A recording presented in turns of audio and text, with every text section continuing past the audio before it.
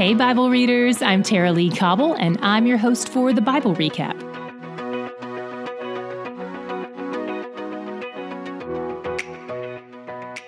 Today, Paul continues his letter to the church he started at Corinth. You may notice that every time he rebukes them for something or addresses a problem they have, he presents the gospel in response to it.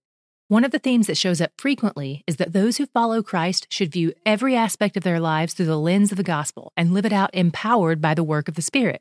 This is not what the Corinthians are doing. They're not only living lives of sexual debauchery, but they're praising it.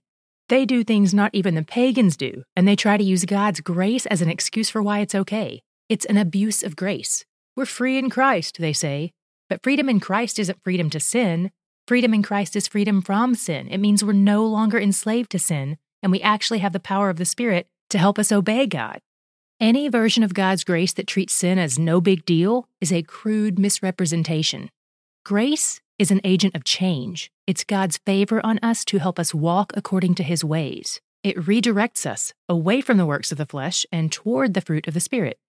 On the other hand, anything that lets us continue in sin unchecked and carefree isn't grace, it's passive wrath. The church at Corinth doesn't get this at all. One problem with sexual sin is that it dishonors people by disassociating their body from their soul, using them for our own pleasure. In short, it's not loving, it's selfish. He addresses this topic again in chapter 6 with even heavier words. He says, if you're a believer, you have the Spirit of God living inside you.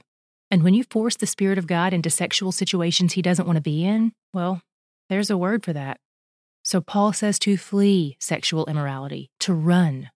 But in Corinth, no one is doing anything about it. The people are on a trajectory of sin, and the church is like, praise God, look at how much grace He has for us. Paul calls their wickedness and the refusal to deal with it arrogant. He tells the church how to respond to those in the church who walk in active rebellion against God's call for sexual integrity. Not those who struggle to do it, but those who refuse. There's a big difference. Rebellion and repentance move in opposite directions. Rebellion moves from God, and repentance moves toward God. And when it comes to sin, there's no such thing as standing still. Paul tells the people in the church how to respond. They're supposed to judge those inside the church. On the surface, this may seem contradictory to other things he said. So let's talk about what he doesn't mean and what he does mean.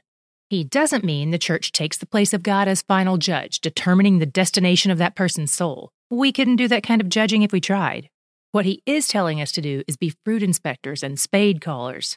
If a Christ follower is in blatant rebellion against the ways of the kingdom, Paul says to address it, and if they continue to rebel, deliver them over to Satan.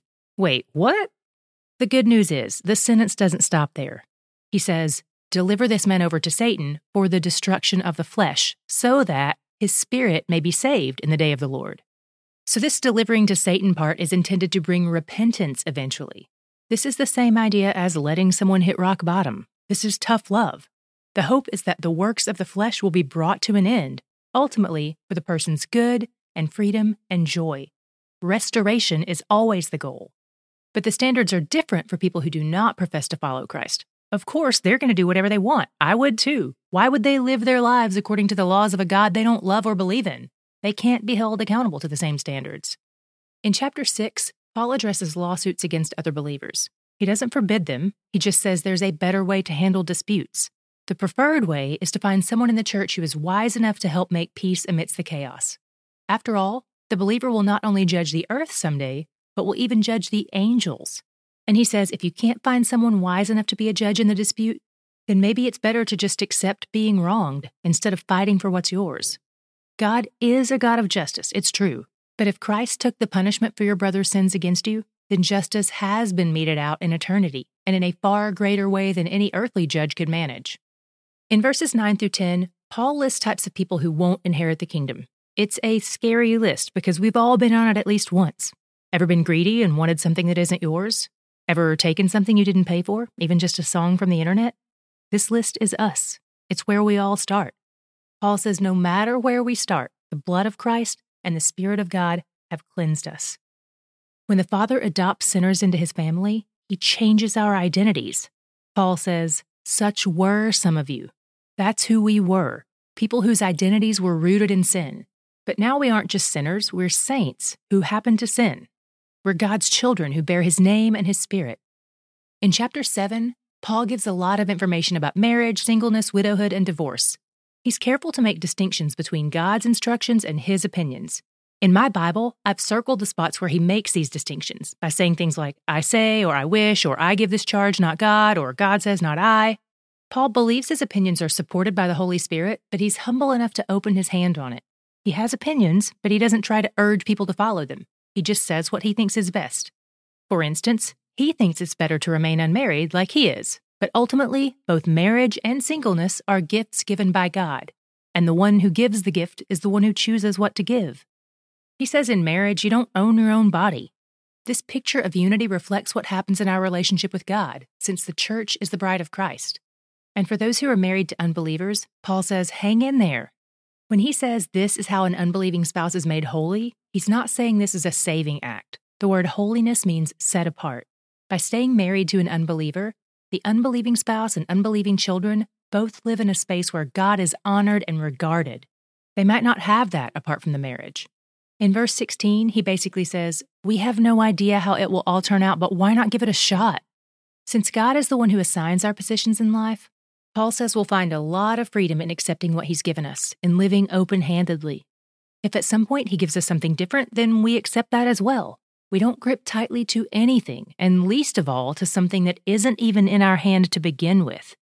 He says there's freedom from anxieties if we live in the space of contentment with what God has given, and that ultimately it frees us up to focus on eternal kingdom things. In Paul's opinion, marriage is good, but singleness is even better. I used to hate that Paul thought this because I always wanted to agree with his opinions, but I also wanted to be married. Then, once I committed to my assignment of singleness and accepted what God had put in my hands, I had peace, just like he said. Chapter 8 addresses food sacrificed to idols. Remember the problem Paul had with the Galatians, how they felt like they had to adhere to Jewish restrictions? The Corinthians have the opposite problem. They're waving their freedom around, and it's causing a lot of division. Here's the situation. Some newer believers who haven't really learned the ropes of Christianity yet are still eating food sacrificed to idols, and they really mean it. They're doing it as a way of worshiping that idol. And others who've been around for a while are eating the same food, but with a different aim and perspective. They're like, hey, God says there's nothing wrong with this food. But the problem is, if the older believers eat their pagan barbecue in front of the newer believers, the new believers might think they're on the same page and that the old guys are worshiping idols too. They might see it as an endorsement of idolatry from the seasoned believers. So Paul addresses the seasoned believers and says, look, you're 100% right, but knowing the truth has made you arrogant. It's time to shelve your rightness for the sake of unity. It's time to love people more than brisket.